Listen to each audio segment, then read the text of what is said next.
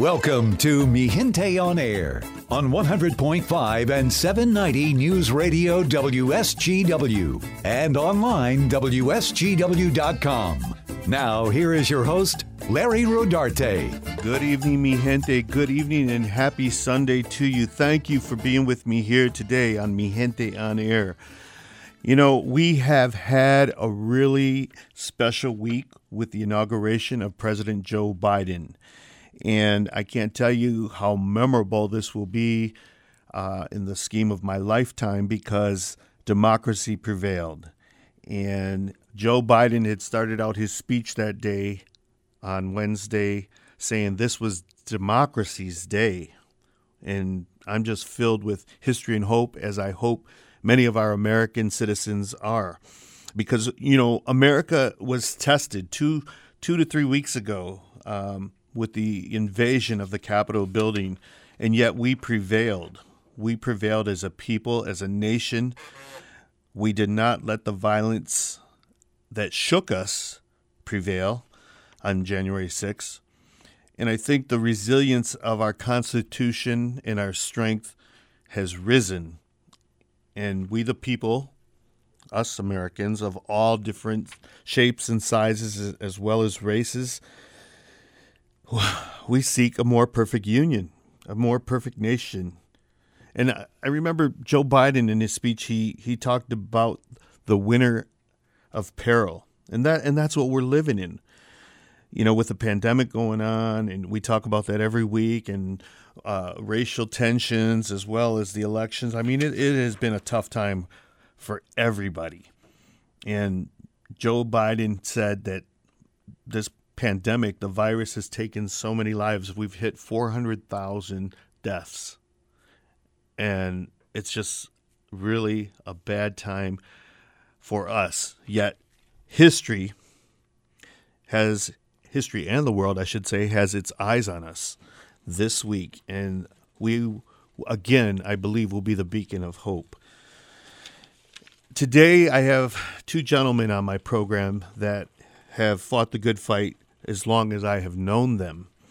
And I invited them here today because there's some really important information. Just like when I invited last week's show, our county clerk, Vanessa Guerra. And I think it's important that our voice is heard loud and clear as Latino Americans now, as we start this new day, this dawning of a new day with President Biden, and as well as the first woman Vice President, Kamala Harris. So I want to welcome to the show today Mr. John Ayala, who is a former executive director of the Boys and Girls Club of Saginaw, as well as many other titles that John holds in his past as well as now. And I also want to introduce Dan Sosa, who is capacity builder for Samaritas. And so much is going on even with that organization that we need to really center on later in the program. But I want to welcome these gentlemen, John and Dan. Are you there? Yes, thank you. Thank you. Thank you for being with us, John. Dan, are you there?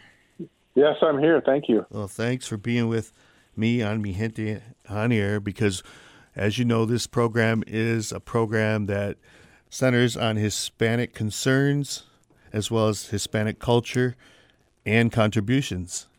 And I'm so happy that we have this platform to voice our opinions and our voices as American citizens. So I want to start with you, John Ayala. Tell me what you felt. What did you feel when you watched the inauguration this week? Oh, it was amazing. If I could just paraphrase President Biden, he said that we must embrace unity, that we should reject division and hatred. He said we should be bold, restless, and optimistic, and that our well-being depends not on one or many, but on all of us, and for us to be the good of the world. That embraces all that I hope for our country. So right off the bat, he grabbed me. Yeah, and I remember some of those lines that you just said, and I also remember when he evoked the memory of Abraham Lincoln when he signed the Emancipation Proclamation, where he said that his whole soul, Lincoln wrote, is in this. And Biden said today or Wednesday, he said his whole soul was in this, and he asked all Americans to join him in this cause. I mean that is so profound if you think about it. Our whole soul has to be in this in order for us to start in the healing process of America to and I hate to say this, but because I think we have always been great, but to make America great again. And it's a shame that our 45th president had to leave in disgrace the way he did, and he did. And I couldn't believe that in his parting gesture of having music, he played "I Did It My Way." I mean, but that just is typical of him. Yeah. America's greatness is not a state of being; it is a state of constant evolution. Yes. If we ever think we've achieved greatness and we stop trying to improve, we're not very great. But if our drive is to continue to be better, that is greatness. Yes, and I think that as you age and as you gain wisdom, I think that's what we all look towards as American citizens, and that civil duty as American citizens, because these times that have been presented to us in, say, 2020, these days have involved all of us, and it has touched all of us in such a profound way. And we just got to do better. We have to do better as a people. And I've said this before on the show. Dan, tell me, what were you thinking when you watched the inauguration? It may sound odd, but what I always found amazing is that Joe Biden is such a good speaker, and he's also somebody who has a speech impediment. He's somebody who has overcome stuttering in his life. Apparently, it was a very bad stuttering problem that he has. So, I mean, to be able to speak in front of the whole world, coming from that is a pretty amazing accomplishment. I had a coworker who had a speech impediment. I have a nephew who has Asperger's, and people forget that about him. But I think he's just a great speaker. He's also somebody who seems, from what I've read, to be very hands-on when it comes to his speeches, and he edits them right before he gives it. So he's very hands-on with it, which is also pretty impressive. He's got the staff to write all of his speeches for them, yet he's still involved. So that when he gives a speech, it's something coming from him. Yes, he was definitely part of it. Yeah, I think Daniel hit it right on the mark. We could have people write speeches and people could read them, and I'll tell you, you could tell when somebody was reading a speech. But even if it was written for Joe, his fingerprint was all over it, and when he said it, he wasn't reading it; it was pouring out of his heart. Yes, especially when he said, my whole soul's in it. He really wanted to put that point across, and evoking Lincoln like that at a most important time in our American history as well. And I think this was a very important time as well, because although we've had inaugurations in the past, it definitely was so different this time around. And I remember the dawning of a new day, with Obama and all. But man, this one was really where the eyes of the world was on us in a more profound way, because, as you know, I don't know today if the Europeans or other areas in the world that they look upon America, as that great country that they may have in the past. Even though we feel that we still are, we know that we have taken some hits in these last 4 years. So I think that, this was really special, a real inauguration that was different from past inaugurations. And, I really seen this inauguration special because there were so many people of color involved. And I did attend the inauguration for President Obama in 2009. And I kind of felt a little bit more there of optimism, because at that time we were not going through what we had today. And I remember, if you remember that inauguration, that's when Aretha Franklin came out and sang with that gray hat on. And I just remember being in the mall by the Washington Monument, and I was so far back, yet the feeling of the people there was the feeling of the country. We were so optimistic. And yet today, in this week in time of the inauguration of Joe Biden, there was a cry for racial justice, something that has been going on for 400 years in our country. And, he actually called out white supremacy and domestic terrorisms and that they will be defeated. I mean, that was so huge for him to say on the platform that he had here at the inauguration of an American president. What did you think about that, John Ayala?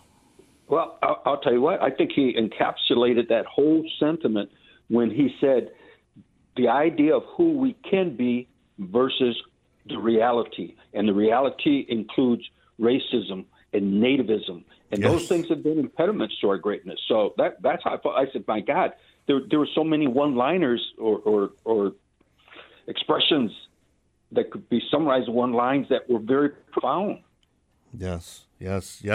And I think that, when we watch his speech, and like Dan said, he's somebody who had a speech impediment. For him to deliver that the way he did, he's a great orator in his own right. I don't care what anybody says, because he has been able to speak the truth. And that truth, again, was something that he called out, that we have to seek truth. And we know his predecessor was not about truth. And and I'm not looking here to bash anybody or bash 45 in any way, shape, or form, but we have to speak that truth. It has to come to the forefront, because that's something, as a journalist, I know that journalists took a huge hit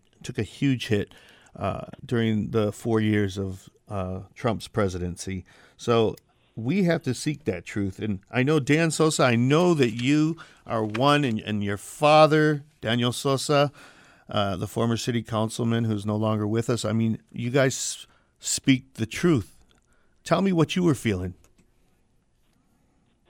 I've been to D.C., in my life, and when you're watching history when you watch the inauguration, but when you're actually there, it's hard not to be kind of overwhelmed with the idea that you're in the center of power and in a place where laws are created and decisions are made that affect 300 million people in this country. So it seems like we remember it every 4 years. We realize this is history. This is what the principles are that this country was founded on. And honestly, I think that these inauguration ceremonies, they might be a lot of ceremony and really kind of glamorous in some ways. And I think that's okay. I think that's a good thing, because it is historical. It does remind us of the power and of the system that happens right there in Washington, D.C. And we are privileged in this country in that we get to witness it. We get to witness how that process of making laws happens. We get to witness the inauguration of the president. It's really something to behold. Yeah, when you put it in perspective. Yeah, and for us in our time, in our generation, to see the first woman vice president, that was so historic, and just kind of gave me chills to see her and know that so many of our children of color, that they can see her as a shining example of what they can be in their lifetime, and that it's just amazing. And President Biden, he said that he was going to be the president for all people, whether you voted for him or whether you were against him or what have you. He was going to be the president of all people. And I think that really speaks volumes to his character. And, I think that he, as president, as well as Vice President Harris, they're going to bring back civility to the White House. Biden is a man that has really gone through a lot in his life, a lot of tragedy, and I think that empathy will be a big part of his administration. And I feel that we are at the cusp of something great, even though we know that as they take office in the first 100 days, man, they've got their work cut out for them. How do you feel, John, in regard to what I stated there in regards to bringing civility back to the White House? Oh, my gosh, it's so critical. You could have a lot of discussion about policy differences, and there are valid reasons for positions that people take. But there's no excuse for rudeness, meanness, bullying. There's no excuse for that. It contributes nothing positive. So civility is important. Character is important. Policy is a matter of perspective and what is most important to you. So civility absolutely is important. When he was finishing his speech and he was talking about unity, he was talking about a light in darkness, healing, goodness, hope, love, justice, beacon to the world. Those are all byproducts of civility, not bullying. Yeah, you hit that one on the nail, and I think that's something that we all have to have. We have to really pay attention to as people, as a generation on social media, because social media, that is where I've seen so many Donnybrooks, if you will, amongst family members, amongst friends, the blocking of individuals, and I'm going to say this here, and maybe one of you can help me with this, but it seemed to me that there was, and I may get in trouble for this, but I want to speak my truth. On my Facebook account during this whole year leading up to the election, I was battling a lot of veterans who were Hispanic that were taking on and taking issue with what I had to say in regard to President Trump. And I thought, man, I need to get to the bottom of this and find out. And I did talk to one individual. We had a discussion, and he said that he took an oath to the President of the United States in 1982 when he became a soldier. And I differed with that because I think it was the oath to the Constitution. And I want to know how you guys feel in regard to our Hispanic brethren who I feel, we're for Trump for whatever reason. And yet we are at this time where, Joe Biden is president now. How does that make you feel as a Hispanic American? Dan? Go ahead, Daniel. I'll follow up. It's tough. I hate to bash somebody for their political beliefs. I know that there's people who disagree with me politically, but still have a good heart. Yes. And help people and open doors for people and, say, excuse me when they bump into you, and who are civil to each other. I think sometimes when we talk about civility, that's a big difference between that and close friendship, because I've seen the conversation quite a bit amongst people about on Facebook disagreeing with people. And some people say, well, you shouldn't judge somebody for their political beliefs, or you shouldn't, not be friends with somebody because of their political beliefs. And it's tough. When you have somebody saying things that are really deeply personal about your entire race of people, it's very hurtful. And I can understand how people get and I'm guilty of it too, get very passionate and upset about it. Mm-hmm. And that's understandable. It's totally understandable. And to be honest, if somebody had racist beliefs, I couldn't be friends with them. And they may say those beliefs are political, but I don't think that is necessarily just political. Does that mean I'm ever going to be uncivil with somebody? No. I don't care what your political beliefs are. I'm still going to open a door for you if you're coming in behind me. I'm still going to say, excuse me, and I'm still going to be polite and civil. Mm-hmm. But I think, I'm hoping that, like John was saying, we can get back to a point where our disagreements and our political discourse is about policy and not about hate, not about divisive issues. Yeah. I I disagree with people all the time, but I can have a civil discussion about economic policy. Well, I think that as Hispanic Americans, we've had a lot thrown at us through the years. I remember the 70s and 80s and those times and all, and things seemed to get better for a while, and especially when I think that it was cool to be Hispanics in this country because of the music, that we were getting from, like especially after Selena had died. And I think that it was difficult when Donald Trump started out in 2015 and said, about Hispanics, not Hispanics, but Mexicans don't send their very best. Yeah, that's where I personally felt insulted, because even though, later that he was saying he was talking about the immigrants coming over, everybody took it as Mexicans. They didn't differentiate whether you were an immigrant or you were a Mexican American living in this country. Mexicans, when you heard that and you heard the negative connotations that he was saying, it hurt. It hurt, and it really, to me, put us in peril politically. And John, how's your take on all this? I know you have a lot to say. Anyway, when you think about Mexican Americans, and we're the largest group of Latino groups, I mean, we are all over the map. And we come in all different shades, with all different backgrounds, with all different perspectives. We're not monolith.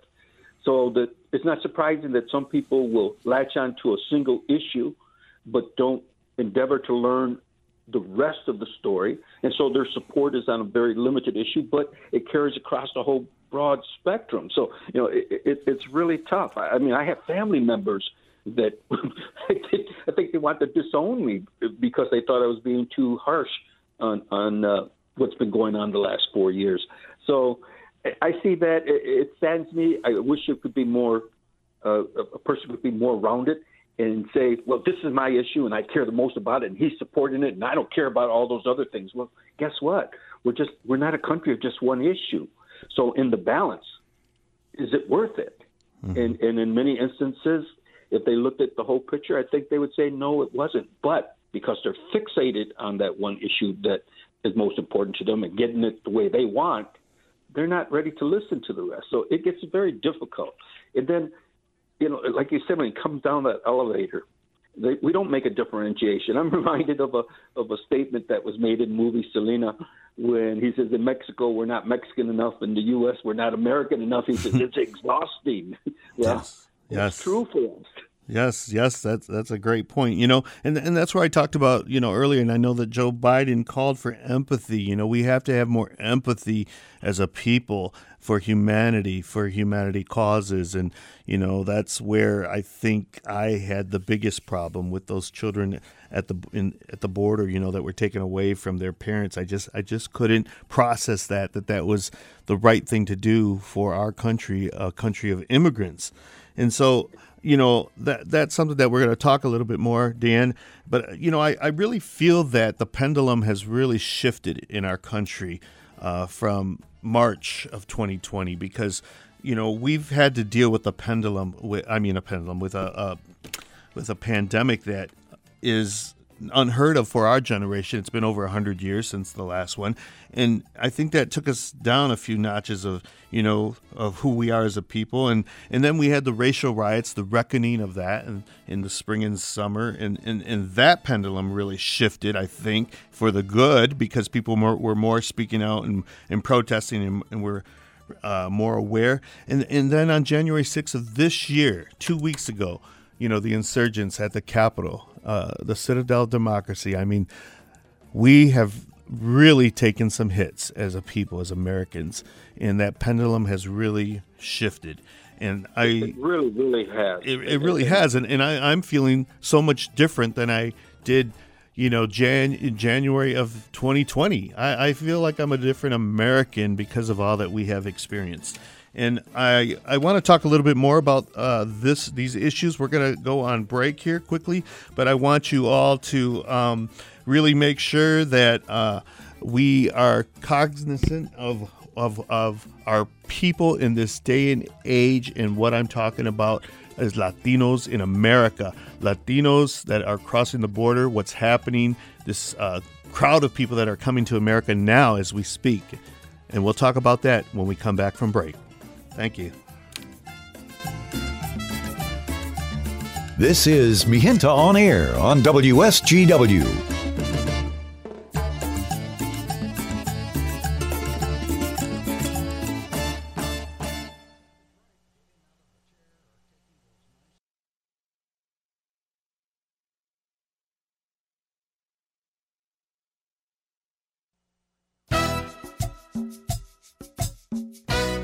Mira nomás, ¿qué es esa cosita? Yo no sé. You're listening to Mi Gente on Air on WSGW. Thank you for joining me again. Welcome back. Welcome back to Mi Gente on Air. I'm your host, Larry Rodarte, and we're talking about a historic day, the inauguration of Joe Biden.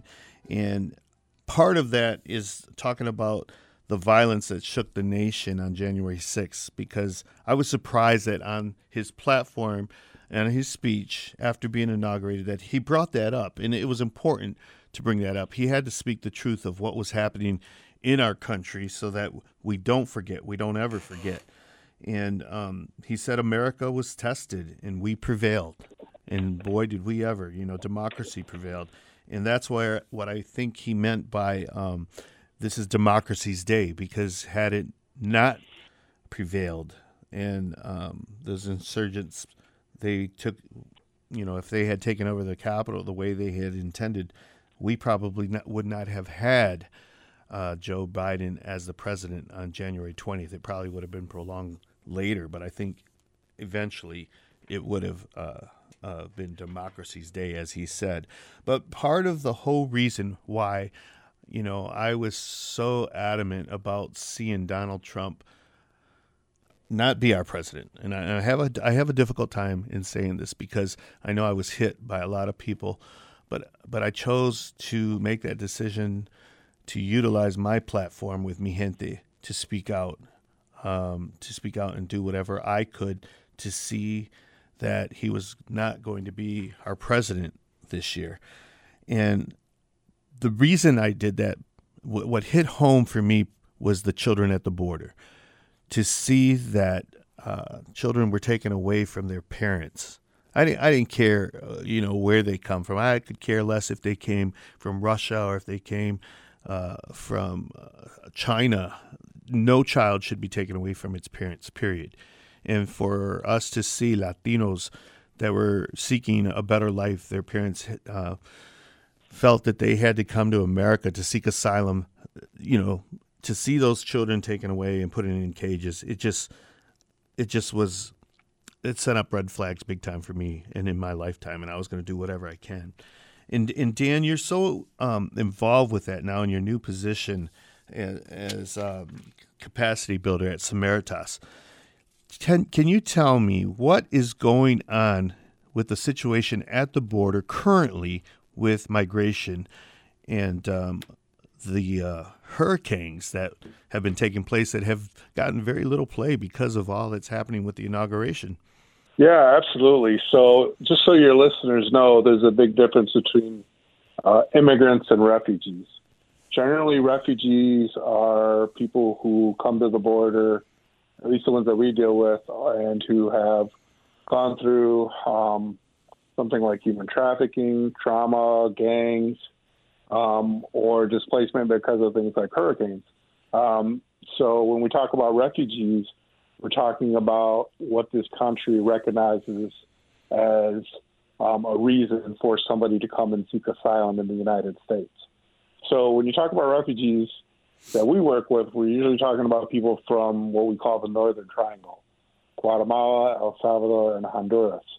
And so there were a couple of hurricanes, and one hit on Election Day, and either 1 week before or 1 week after. I can't remember which it is. But 2 hurricanes within a 7-day period hit mainly in Honduras. So when that sort of weather-related incident happens, you're always going to see an influx of migrants from that area. Who just don't have an opportunity to keep living where they're living. When that sort of thing happens, things like human trafficking, the gangs in that area, it gets worse. So what I do at Samaritas is I work for our refugee youth services, and we have several programs, long-term foster care, short-term foster care, and independent living, which all are programs that are for refugees.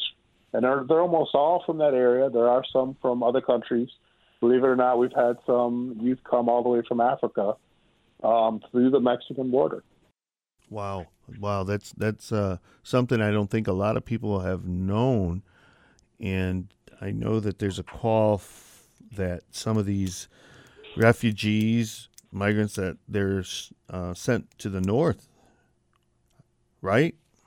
Yes, and the term that the United States uses is unaccompanied refugee minor.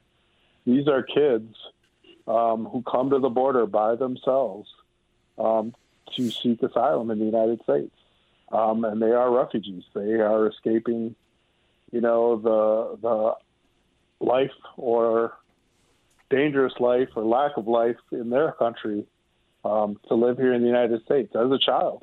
Mm-hmm. If you can imagine, anybody out there who has kids, if your child got to another country, tried to enter at the border, would you want them to be, welcomed? In a lot of situations, these kids don't have family members anymore. And in many situations, they're hoping to reunite with a family member in the United States or a sponsor. I actually had the opportunity, the Monday before New Year's, I was able to escort a youth in one of our programs in Grand Rapids. He was from Guatemala, and he was going to be reunited with his sponsor in Houston. So on Monday night, I got a message saying, do you want to take a kid to Texas? And by Wednesday morning, I was driving to Grand Rapids and flew him to Houston and back, which is an amazing experience. He's an amazing young man. And there's a lot of these youth that need the help of people here in America. One of the things that we really need help with, and it's my job to raise awareness about, is our need for homes. People willing to take one of these youth into their homes. Mm-hmm. If you're in Lansing or Ann Arbor, there is an opportunity for what we call short-term refugee foster care. It's for youth that are younger than 14, and they're only in the home about 30 days, and then they're reunited with a family member or a sponsor, and that's what this young man was doing. And then we have long-term foster care for youth 14 and older. Again, these are kids. The home can be anywhere within 2 hours of Lansing, and you take them into their home. You treat them as you would any other child, mentor them, and help them acclimate to American society. And then the third program that we have, is our independent living programs. And we're really just looking for homes, again, within a 2-mile radius of Lansing. And we also refer to this as rent-a-room. People to take in refugee youth who are a little bit older, around 17 and older. And you're just renting a room to them for a nominal fee inside your home and mentoring them on what it takes, what it's like to live in American society, what it's like to have a landlord, public transportation, all those sorts of things that because of their age and cultural differences, maybe they don't quite understand yet about American society.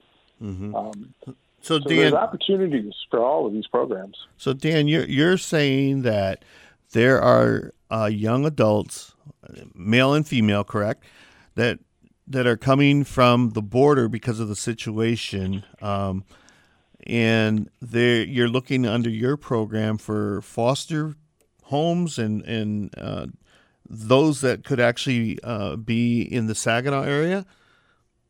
Yeah, they could definitely be in the Saginaw area, not for the short-term foster care, mm-hmm. Just because they have to go to school. Most people aren't going to drive, the hour and 15 minutes to take somebody to school. every day and Right. back. One of the requirements for youth in our programs is they have to go to school, even if they're only with us for 30 days. So, but if somebody would like who's in the Saginaw area, they could be part of the long-term foster care, which is youth about 14 and older. And they could also be involved in our independent living rent-a-room program. And there's a desperate need for these things right now. There's a need for people who are going to open up their homes and help these kids out. Well, I know that it's difficult within the foster care system in Saginaw County to find homes at times. So are they looking to have Hispanic families take these children in, or is it they're looking for anybody who's willing to open up their home? They're looking for anybody who can open up their home. It's great if you speak Spanish, but if not, there's an app called Google Translate. My Spanish isn't great, but when I took this, I think it's actually better than I give it credit for. The only time I struggled was when we were in the airport in Denver, and I had to explain to the young man that the lines in the airport for food were too long for us to get something to eat before our next flight. Because half the restaurants were closed. So I couldn't remember how to say it, or a couple of words like short line and long line. I had to look those two words up. But other than that, I was fine. But no, most of the kids that we work with, especially when they first get here, don't speak much English at all. The kid that I took that I escorted didn't speak really any English. But when it comes to youth that are once they get here, kids are like sponges. They learn English really fast. Yeah. But if a family is Hispanic and they do speak, Spanish and English, that's even better. It'll help them, with an acclimation process, with learning English as a second language. So I personally, one of my personal goals, that's also professional, is to get more Hispanic families involved in these programs. Yeah. If anybody, it's us who should understand what they're going through and be willing to open up our hearts and our homes if possible. Yeah. We got a whole team of people at Samaritas that will help them through the process. For our independent living, we can get you certified in a matter, or licensed, I should say, in a matter of weeks. There are background checks, there are home inspections, but there's a big need, and we've got people ready to go and ready to help people with that process. Well, we are a nation of immigrants. We all know this. We hear this all the time. And here you are working firsthand with this situation. And, things are going to change, I think, under the Biden administration. I think that's going to be one of the first things that he tackles on in the first 100 days. And I think that for us as Latinos in this country, it really hit home. I know it did me, and I told you why. John, how does that affect you with what you saw going on at the border in this past administration?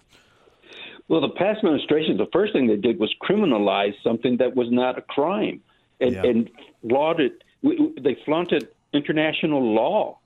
Then we pressure our neighbor, Mexico, not to let them come through, and if they have to stay in Mexico, even though they're applying for entry into the United States. So it smacked to me of racism and nativism, two of the things that Biden said today keep us from being great. Yeah. And one of the things that I want to point out is that we do tape this show on Wednesdays, and it's aired on Sunday night.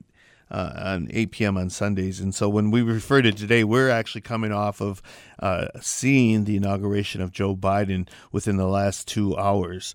And I think that, as John has said, that really stood out, that really stood out. And that's part of where, I say again, empathy. We have to have empathy for those children and those parents down there, because our parents, maybe not our parents, but our grandparents for sure, and our great-grandparents, they were in Mexico. They came over because of the Mexican Revolution and the atrocities that were happening then, and they were seeking that better life. And so it wasn't too far. We're not too far removed from that time period where they were immigrants to this country because they knew they were going to have a better life. And the history, the culture that they brought over and that we tried to share this day and age, I mean, it hits our souls. It is the foundation of who we are as a people, I believe, and especially the food. Right, Dan? You're the cook. I'm trying to get you to say a plug for me, Patitos. Oh, man. Or Menudo. It's funny how it seems like a lot of people in like Texas don't know what patitos are. I was having a discussion with my cousin in Texas, and I was like, "Oh my God, you guys are missing out. Patitos are amazing." And I know a guy who makes the best patitos in Saginaw. Well, I think they might call it something different. I think they might call it chalupas, and I think that's something that Taco Bell took on and called them chalupas. When us here in Saginaw, it's definitely a different name, and we call them patitos. But I think that ours are even better because we actually, roll out the masa, and it's not store-bought tortillas that are being fried. No, my son lives in Dallas, and he can't find them. Really? So when he comes home, that's always one of our stops. Yeah. And, I've always said that whatever event you're going to have or you're trying to advocate for a cause or whatever, if you don't include food, you're going to fail. And I think that's part of what I've learned in the 10 years that I've been involved with the Unión Cívica Mexicana is that our food, it really brings us to the table of trying to advocate and trying to do something different to make a difference. And I know that if you're served a hearty bowl of menudo or pozole, you're going to feel a lot better. Whether you're coming off of a drinking, if you're having a hangover or if you just want to get warm. And I always say that, it's going to warm your heart and soul. So, that's why I think I've had you on here, John Ayala, because I know John comes with Leo Romo and Dr. Jack Nash. They are from the class of 1969. Am I correct? Correct. From yes, you're correct. Saginaw High. No, not Saginaw High, from St. Joe's. Or was it Saginaw High? St. Joe's for Leo and Saginaw High for Jack and I. Okay, so you kind of, But for sure. Jack also came to Saginaw High. He goes to both graduation parties. Oh, he does, doesn't he? Yeah. So you remember, John Ayala, you do remember profoundly the racial civil rights movement of the 60s. How do you see that from, what we experienced this spring and summer with Black Lives Matter? Well, you know what? Here is the very important parallel. What's the same for both? I will always tell my friends the civil rights movement of the 60s succeeded because people of good conscience came together. I say it that way. I didn't say because white people and black people and brown people came together, but because people of good conscience came together. And when you looked at that group in the 60s and you look at what happened for the Black Lives Matter, you saw America. You saw all the shades. You saw all the people of good conscience. Yes. So there is a very strong connection between those two movements in that it was America, not my America or your America, but America, pure and simple, all shades, all backgrounds. And that's the parallel I saw between them. Wow, nicely said. And I'm glad I threw that out there to ask you that because I was young. I do remember the unrest of the 60s. I remember when Bobby Kennedy was killed and Martin Luther King. So, it's those were pivotal moments in our history. And, thank God that we haven't had that type of violence in regards to our leaders. And I hope that we don't because that was just terrible. And I hope that we as a people can move on from the uncivility that we have experienced in 2020. And I think that it went across the border. Everybody was guilty. I was guilty for it. I know that there were people that said, no, it's this way, and that's just the way it's got to be. And it just was like President Joe Biden now, an uncivil war. And thank God it looks like we're going to head on the right path in the right direction, but we all got to do our part. And Dan, I think that you and what you're doing there with these kids at the border, that's going to probably be heightened in 2021 with the changes of President Biden and what he's going to do for immigration. And I think it's going to be a positive thing and for the dreamers. But how do you see your job going forward in 2021? Well, it's funny because regardless of what the change is when you have a new administration, when it comes to issues of immigration and refugee, it means change. There's always some type of change. So what that change is going to look like, I think Biden's been pretty clear about what he intends to do. I don't think he's been very secretive about, what he wants to do on immigration. So that clarity is a good thing. But I think, there's always other factors. There's what's going on politically in those countries, what's going on with the weather. So many different factors affect what happens with immigration and with refugees that I always have to say, well, let's wait and see what happens. But I think for Biden's party, he's been very clear on what his intentions are. Yeah, and I think that we're going to see changes pretty quick in that first 100 days. I think he was signing off on 17 different things that were going to reverse policies that Donald Trump had put forth under his presidency just today, which is Wednesday.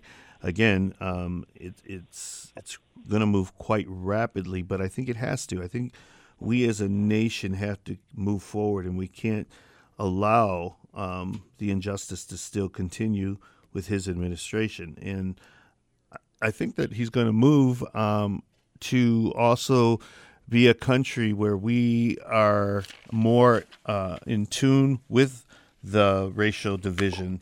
And like I talked about earlier about that pendulum shifting, I think as we grow in our country to being more civil towards one another as well as having empathy, and I can't say that enough because, like I say, those social platforms are just divisive, I think, sometimes.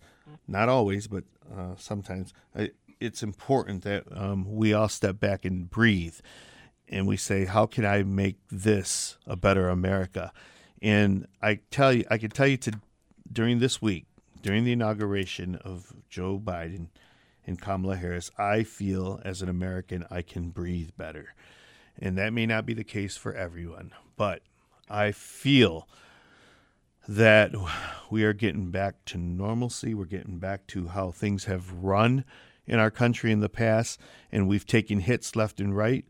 But we know what's right, and good people, like John, you said earlier, good people came together to see that this democracy was upheld and that we are going to move away from that uncivil war that Joe Biden talked about. How is it that you, as a Hispanic American today, John Ayala, and you have lived a lot of history, how is it that you see today on a bigger picture as we wrap up this show? Look at who presented, the people who sang, the people who read poetry.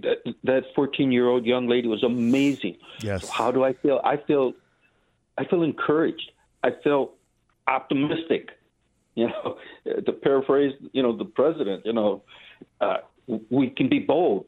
And we are restless for improvement, and I'm optimistic that it will happen. And when I looked at all the people on the platform, it looked like America. Too many times I've looked at collections of people, and I'm like, where's everybody else? Boy, isn't that an understatement in the last 4 years? Dan, how do you feel about it? I mean, you come from a line, your heritage, your father, he was such an advocate for civil rights, I remember.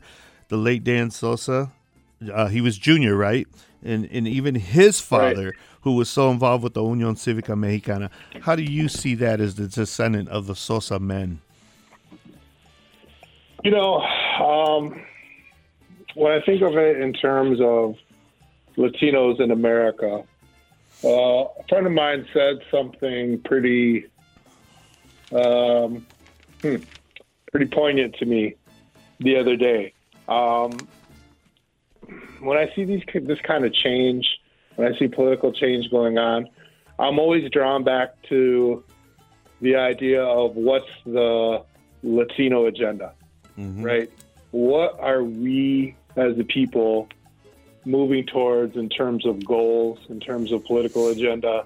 And more importantly, are we transferring those goals down to the next generation? And what the person said to me it really hit me hard, because I'm 45 years old, and I've never heard this said before. He said, are you really working on a goal or towards a goal if you're not passing it down to the next generation? Because real change comes from generational goals, not just the short term, not just what's going on the news today. That's where real change comes from. Well, we really have to have that awakening, and I'm glad that you brought that up, and we have that awareness. Gentlemen, thank you so much for being with me today. You are voices in the crowd that we need to hear here in the Great Lakes Bay region. So thank you very much. Thank you. And if you could, go to samaritas.org and find out more information on how to be a foster care host for a refugee. Thank you for listening. I'm your host, Larry Rodarte, here on Mi Gente On Air.